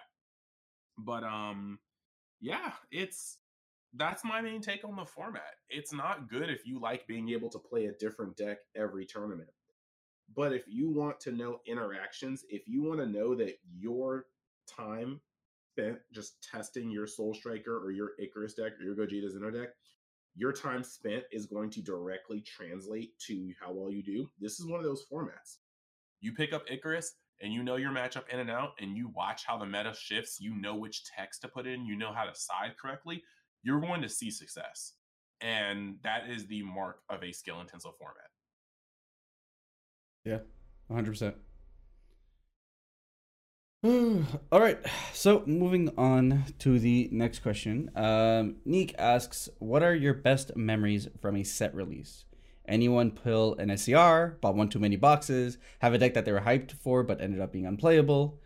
I don't really think I do, to be honest. I think in that maybe that's just because like I consume the game in such a different way than typical people because I make content around it. So like sets are like not fresh to me on release. And like I kind of know what the meta is going to look like beforehand. So I guess my best set release would probably be the first one, which was set 4, I think is when I came in. So just because that was like my first real interaction with like my local game store and experiencing. So I think on that front, it would probably be that. But in general, every set release is a good time for me. I think I really enjoy pre-release. It's unfortunate that sealed isn't a format that's actually like super viable as a side format in our game outside of just doing it for the shits of doing it. But I love pre-release. I think it's a great way to dig around with everyone at the game store. Play with leaders that we would never dare play with outside of the pre-release. And funny enough, like yeah, I think it's pre-releases. If we're pre-releases in general are probably my favorite memories. Like there are some leaders that are absolutely broken in pre-release format. Like if you get Dr. Euro in pre-release format in like a pre-release format sealed, you're actually broken because it is guaranteed removal every single turn. Like it's actually busted. So I think that's the most fun. I would say just pre-releases in general have always been a great time for me in terms of just being able to play the game in a way that is more casual, more fun, that we don't typically get to experience just because of the nature of our game. I dig it. I definitely dig it. In terms of memory, my favorite memory is a pull memory. Because like I said a bunch of times in content all over the place, I stopped playing after set 6 and didn't get back into the game until set 11. But I came back to a pre-release in set 9, shook hands with all the homies. Was actually seeing a fellow weeb at the time, so she was like, "Yeah, I don't really want to go home yet, so I'll go to your pre-release." I was like, "Bold choice, Cotton. See how it pays off." Like, you never want to take that. Like, I mean, if you take her to a card shop and she still likes you at the end of the day, she's a keeper. The fact that I'm no longer dating her, that sentence didn't even make sense. But you should at least weigh it in your decisions on value. And I went to the pre-release and managed to pull Apex. And like when I tell you I bought a box and opened it, took out the invoker pieces because I thought if I was going to play it'd be invoker. Took out the invoker pieces and still was able to, because I pulled SPR cooler, I pulled a whole bunch of crap. And I totaled up the sales based off of just people pre-selling and stuff like that. I had made more than the box back. So I bought another box, opened it, pulled out all the invoker stuff. I had made more than the box back. So I pulled a third box, pulled Apex, and was like, huh. Well, I can't play invoker now. I'm selling everything. And then I proceeded to go like home, and a week later, like I saw Target had broken the street date. I bought 8 packs and I pulled freaking Cell And I was like, Oh my god, my guy. and What the heck? everybody in the DMV chat was like, you don't even play here. Get out. Leave. Like, they were just like so upset. Like, waiting for me just to come in there, take Apex from somebody that probably could have actually used it, sell it for like, at that, when it dropped, it was like 320. I guess they would get It was so expensive. Ugh. and then turn around and get Cell Xeno and sell that too. Like, they were just like, why are you choosing us? Like, I gave Cell Xeno for the homie like hookup, but at the same time, it was just kind of like people were a little upset. They were a little upset, and I get that. Like, when somebody comes in and they're not even playing your game, bro. Like, why? Why? Yep. Like, why are they pulling so broken? And granted, since I've been back, I have not pulled anywhere near that in any pre-release whatsoever. None of my boxes. Now that I'm playing, they're like, we got you back, bitch. It'd be a shame if we were to take that RNG slider all the way down to shit city. I'm like, Oy. I haven't pulled a natural secret rare since. Yeah, bro, Apex was expensive. I mean, like in hindsight, like it was like I netted just because of the value of Apex at the moment, so it's like whatever. But like, I had to buy that thing on day one because I had like an event that same weekend the set released. Oh, that was a painful. Well, like I brought like in that deck is like 60% SR. Like I don't understand why they decided like this archetype. Well, I mean I get why because it's UI Goku. They're like this archetype. Yeah. This archetype. Fuck that shit up with all the SRs. Like it is every single card in that deck is an SR, and I don't understand why. Dude, it's kind of wild. It's like they did just like the Vegetas were expensive. Freaking Royal Condemnation was expensive. That stuff was funny too. I pulled, and out of one, that was why the first box was so lit, because I pulled my SPRs were literally Cooler, Tyrannical Assault, and Royal Condemnation. And I was like, oh, I should keep, and I saw that Royal Condemnation was like 50 or 60 on release. And I was like, you know what? You can go to. You and Cooler can go. That's the box right there without anything else being touched. That's the box right there. Goodbye. I don't even want to look at y'all no more. And like, yeah, it's kind of gross, man. Yep. Yeah. Although I got my value out of it. It was a deck that I got to play for over 2 years, so I can't complain too much. Fair enough. Yeah, Fair enough. Nope. I sold everything and proceeded to go back into hiding until set 11. Next question is from Derpy. Who's the one character you want to see put into your favorite color? Essentially, what's your favorite character and what color would you want them in, regardless of viability? I guess Teen Gohan for me is my favorite character, and well, I guess I already got him, right? Because like my favorite color is like blue and then it's red, and we got a blue Teen Gohan. So like in general, we already got like my character is like pretty easy because I'm pretty basic, right? Like it's between Teen Gohan or Vegeta, and I've had both those leaders in both colors that I love a lot. So like I don't really have any requests. And whenever everyone asks me like, hey, what character? It's like, bro, I'm basic AF, man. I like my Saiyans. So like they already hit me up with the things I like, and like I don't have to feel that like I've been done dirty because I don't like the inferior versions of Gohan. So like it to me it's whatever. I'm gonna pretend that misinformed disrespect didn't happen. Your form of Gohan that's preferred. Like I'm gonna put it out there, right? If your favorite Gohan is not adult Gohan, you don't like people being happy. You probably also shouldn't be allowed to be around children, because Gohan is nothing short in his teenage years of a just product of child abuse. Like straight start to finish. Homeboy seen relatives die. Relatives he didn't even know where relatives die. He's been kidnapped. He's gone through Stockholm syndrome.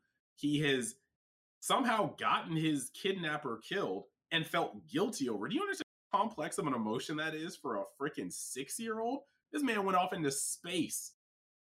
Not even 10 years old, went into space because he felt guilty about the death of a dude who kidnapped him with the full intent on weaponizing him to enslave his own race.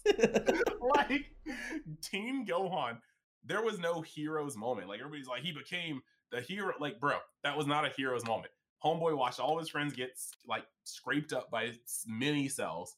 Cell was being a jackass, crushed 16's head, and I quote you, I feel it slipping. Red line crossed the screen. Kid literally spazzed. He was not charging. He was screaming. He was hyperventilating. You heard that, like Homeboy was tweaking. And then he came back trying to torture Cell. Like, Gohan Teen was a product of child abuse, mental illness, and he snapped. like he literally snapped. Adult Gohan has come out the other side, has learned to be a productive member of society, has a loving family. And that's wild. Passes out going Super Saiyan. Yeah, that was a story beat. And then they decided to like take that story beat and like rewind it, flip it, and reverse it. He's not supposed to go Super Saiyan. Oh wait, he can. Oh wait, it's because he hasn't worked out, because that was apparently a fine print clause that we never heard from Elder Kai. That makes sense. Look, anywho, I just got off on a tangent because I can't have full peak Gohan being called inferior, because that's Gohan is what happens when you actually go to therapy. Like that's all that happens. Like that is what it is. Now, hating on his setup too. He has the freaking like second richest human on the planet as his like father-in-law. Like, wife is a total babe. Bro is just sitting here living life, bro. Living life. And then, to answer that question, because that tangent was hella tangenty, but I always get fired up about my Gohan. It's weird because I don't really have a favorite color anymore. Mainly because once you start content creating, like, you can still have your like biases, but you also kind of have to look at the broader view of colors, and every color for one reason or another pisses me off. Blue can't have good cars to finish out his game if it's life dependent on it. So I don't want another adult. Like, it's a very real fact, because Gohan is going to be the focus of this next movie. They've already said it. Like, the merch is coming out, and like how the main character just has more shine on everybody else in the merch. Like, we just saw like Figma pens get released for Japan, and the selection is like Pan, Goku, Vegeta, Piccolo, Gamma 1, Gamma 2, Gohan Normal, Gohan Ultimate. The next character, Broly. I was like, wait a second. That's how you know when the merchandising starts giving, who they're putting shine on. So Gohan is for sure getting his main character spotlight in this next movie, which means no freaking shot he's not getting a leader when we start getting cards for this movie. And I don't know what color I want him to be in. He's not going to be in black. That's just not how it is. Black is reserved for Dragon Ball Heroes and Xeno. So he's not going to be in black. Then, if he gets put in yellow, look, there's only two options for this. Yellow is either about to get shot for game, in which case I don't want Gohan being dropped off in a kneecap color. Or yellow is still going to be broken, in which case I don't want Gohan being dropped off in the color that everybody bandwagons. I want to scrape you up with Gohan while you didn't think Gohan was a playable deck, like Gen Con. Now, I don't want Gohan in red, because red is the most color inefficient, or the most energy inefficient color in the game. It is so hungry for its place.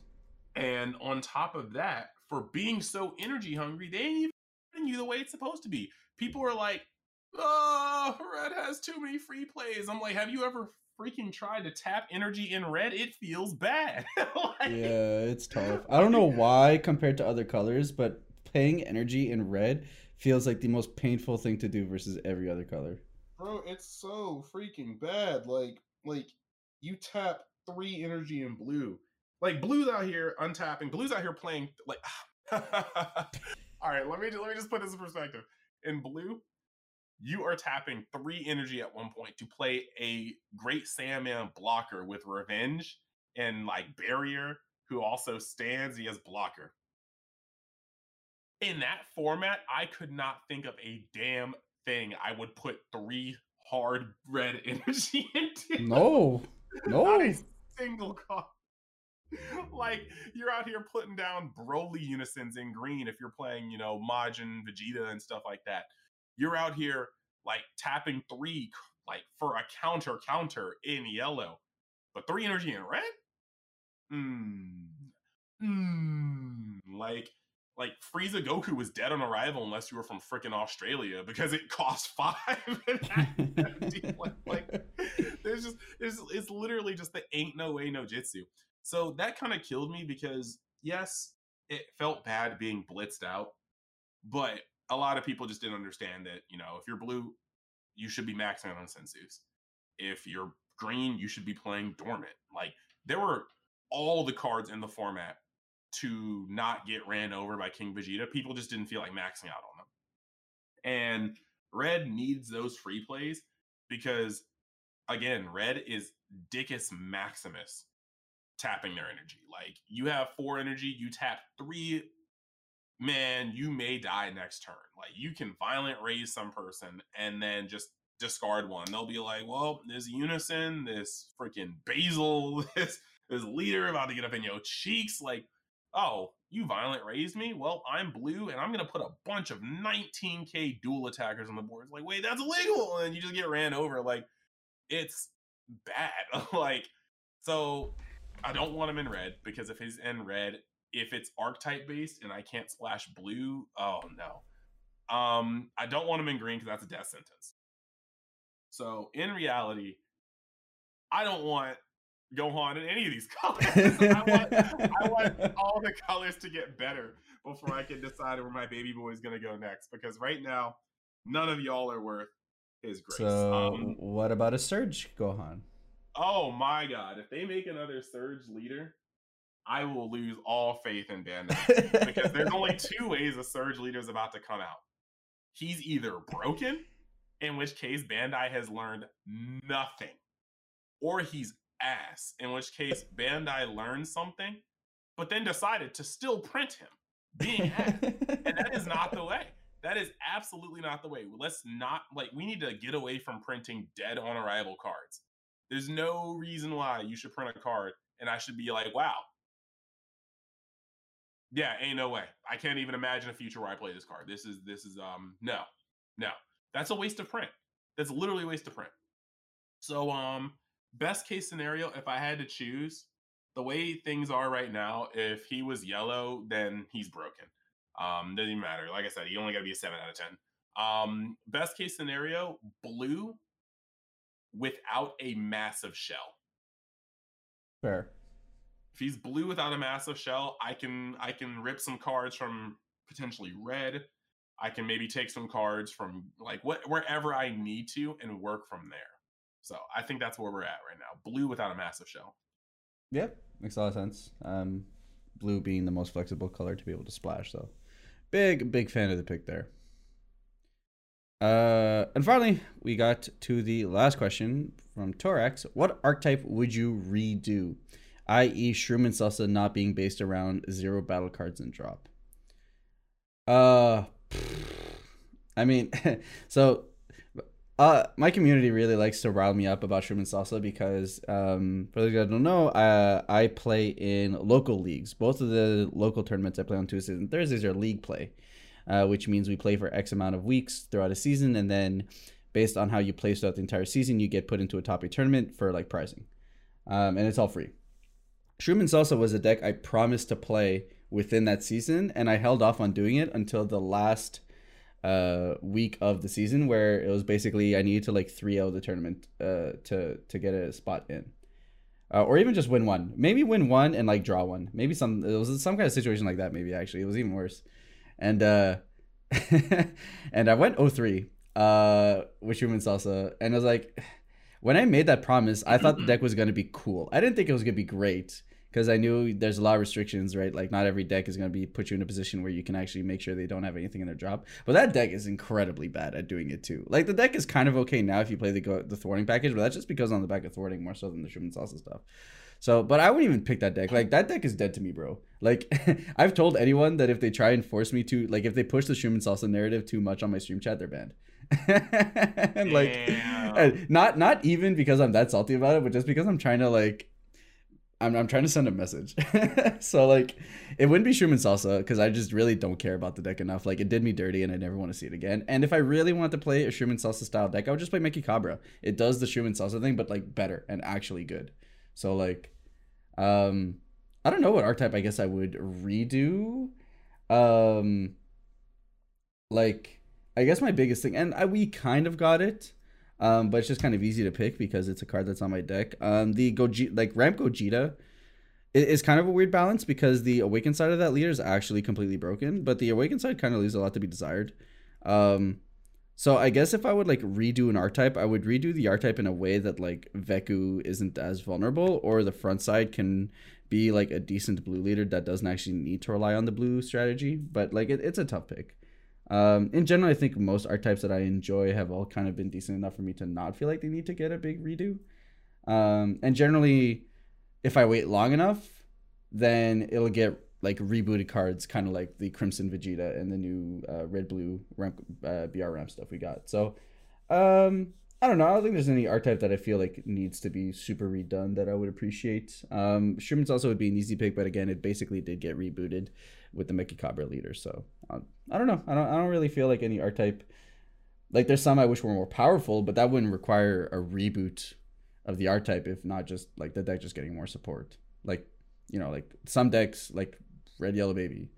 It's a deck I love. It could arguably use a little bit more support in terms of making it making the combo just a little bit better. But like at the end of the day, the deck's fine, and it could always just end up getting a one card piece support. Like Red Green King Vegeta got the field card. OG Broly got the field card. So in general, I'm pretty happy with the archetypes the way they are for the most part. Well, I'm glad you guys asked. Archetypes to redo. First off, it's Red Gohan from. Oh my god, are we fucking every single week? Man needs to draw when he swings. Man needs to draw when he swings. He's a combo deck. Let him get more cards in his hand to combo. Let him plus. Let him plus. That way it could be the combo fiend he needs to be. Past that, Jiren in the same set. That's fair. Actually, Jiren would actually be a solid to reboot. Like I don't know what it is about that deck, but like, all right, I'm gonna be real. It is a freaking shame that we have not like that. Almost every UI deck that has come out has been heat. Now I'm not talking about the fugly UI sign ones. Every mastered UI leader card has been absolute heat so far in the game. I think there's only one coming out with the second one. Not counting the starter deck one. We don't touch that. But meanwhile, every single Jiren deck has been mid. This is the dude who literally disrespected everybody on the playing field until Goku ass pulled to beat him. And I got into like a little Twitter flame earlier today. People were like, oh, it's kind of stupid that you say you hate GT when you openly like Jiren, because Jiren's an ass pull character. I'm like, in the 3-minute dry ass Jiren backstory, we were told that this man has been training since the age of like 7 to never lose again. That's the opposite of an ass pull. He has dedicated his entire life to kicking people's asses. And so like, look, Jiren is on that level. Like other gods acknowledge him as a real one. He is able to blatantly disrespect his god of destruction with no consequences. Like, y'all remember when Belmod told his entire backstory on screen and Jiren was like, that's enough out of you. And Belmod literally just shut up. Like, Goku could never do that to Beerus. Like, literally could never do that. So Jiren just needs, like, some respect on his name. If Apex, like, if Invoker Goku can be the strongest deck of a format, if MUI Goku can be the best red card for a format, we deserve a format where you look at Jiren and you go, oh yeah, Jiren just mops. Like, Jiren is literally just one of the strongest decks in the format. And this does not come from you printing a freaking boss card with quad strike, but no conceivable way to connect. Which you have tried 3 times already. Like, stop it. So literally, stop it. Stop it. None of these quad strikes that require you to have 30 U11s in the grave. None of these quad strikes that require you to tap like 7. like stop it. I don't care if you remove quad strike. It was cute. Jiren needs quad strike. But like, Jiren with Quad Strike that could be thwarted by a single Whis' course. Stop it. This is it's shameful. Like, oh my god, the bag fumbled so many times. That shit was so wild. Yeah, I mean, or even just the fact we've never got a Jiren SCR still kind of blows my mind. To be fair, you're not wrong. Like, again, Jiren he's that dude. Like, y'all are forgetting. This man was mopping everybody. He got clapped up a little bit by Mastered Ultra Instinct, and he just straight up said, "Ain't no way you were gonna gain some silver hair and put hands on me." And through sheer force of will, kicked it up to the level where he was throwing hands back and forth. Lost. And people that say it's a straight loss, okay, Goku lost, quote unquote, allegedly like 9 times throughout that tournament. It's a wonder that they just let Goku die and then just take naps. Like, this man was in the middle of a war zone, just sleeping half the time. Oh, let me just play with Kale and Khalifa and gain my energy back. Oh, Frieza's gonna give me some energy. Oh, everybody's getting rung up, but for some reason I land in some rubble and nobody thinks to knock my ass. All right, look, Goku did not win the fight. He got MC plot armored all throughout the battle, then made an ass pull that was Mastered Ultra Instinct. And then they still had to 3v1 jump this man. He still had this much gas. Like, they had to jump him at the end, and they couldn't even knock him out. They had to bring him out on a technicality. Like, Jiren deserves an SDR. Jiren deserves a best deck in format. Jiren deserves so much more than this. Yeah, and that's my soapbox. Jiren and Gohan from the same set need to be rebooted. There we go. That's my TED Talk. Yeah, I don't know about Gohan Stop still, but so baby boy needs shine too. With that said, guys, that was our SC mailbag. Of course, if you guys want to ask a question and have it answered on the show, then just jump onto the Discords and jump into the SC mailbag and ask your question there, or tweet at us with the hashtag SC mailbag and we'll get to your question on air. With that said, that was our agenda for today. In terms of what Chris and I have going this week, I don't know if, like, you know, the video schedule is sporadic. It always depends on how work is for me, but streams are still going to go live. If you guys want to see what locals are like this week, I'll probably be playing Shenron Catapesla, so that should be a lot of fun. So I'm going to be messing around with some side decks as usual while we wait for the new format to pop out. And that'll be it. If there's some videos that pop out, we'll see if I can get some recording stuff, so keep it on the YouTube. But in general, that's what I got going today. Or this week, I guess. How about you, Chris? What do you got going on this week? Well, with an entire series of videos going down the shitter, I am gracefully struggling to find new content. To be honest, it's kind of like just it's fever pitching right now, man. Like, I am making content for Dokkan and Legends on one channel. I'm making content for this on another. We just went over Tampa, which is nice. I just put out a video about where I think the format needs to go. For the first time in a long time, I have no idea what video I'm making next, but just be aware that it'll probably drop on Wednesday. Like, don't know where we're going, but that's the magic of it. So when it looks really well and put together on Wednesday, just know that it was probably made Tuesday night. Hey, yo. Right there. And if I somehow brain fart and don't come out with a video on Wednesday, you know why. Just support your boy in the meantime. I'm going to try to come up with something. We've already kind of expended all of our topics about Realm of the Gods. We talked about future stuff. My future video was also kind of tied into what I wanted for the ban list. I'm not even going to say what I think is going to happen in the ban list, because this shit is pretty much unpredictable at this point. They be reprinting problem cards. Like, don't forget, like, King Piccolo and Bergamo were announced as winner stamps cards and then immediately put to 1. So like, you really can't read. Like, they got unpredictable. Like, Bandai's planning process has Ultra Instinct in relation to our predictions. So oh man, it is a lot. I have no idea. Y'all, you called me with that question. I feel like a doofus right now. No, that's fine. I mean, there's some weeks like that. It's cool. Back to drop on Wednesday, y'all. I bet. Oh, you know what? I got a fight night that I record and haven't edited. Bang! That's why we do it. That's why we do it, baby. There we go. So back to fight night. Colors will be blue versus red. I'll leave the deck's little secret, and yeah, we'll get in there, bud. We will get in there. I bet. Cool. All right, everyone, and that was this week's Combo podcast. Of course, thank you guys so much for listening.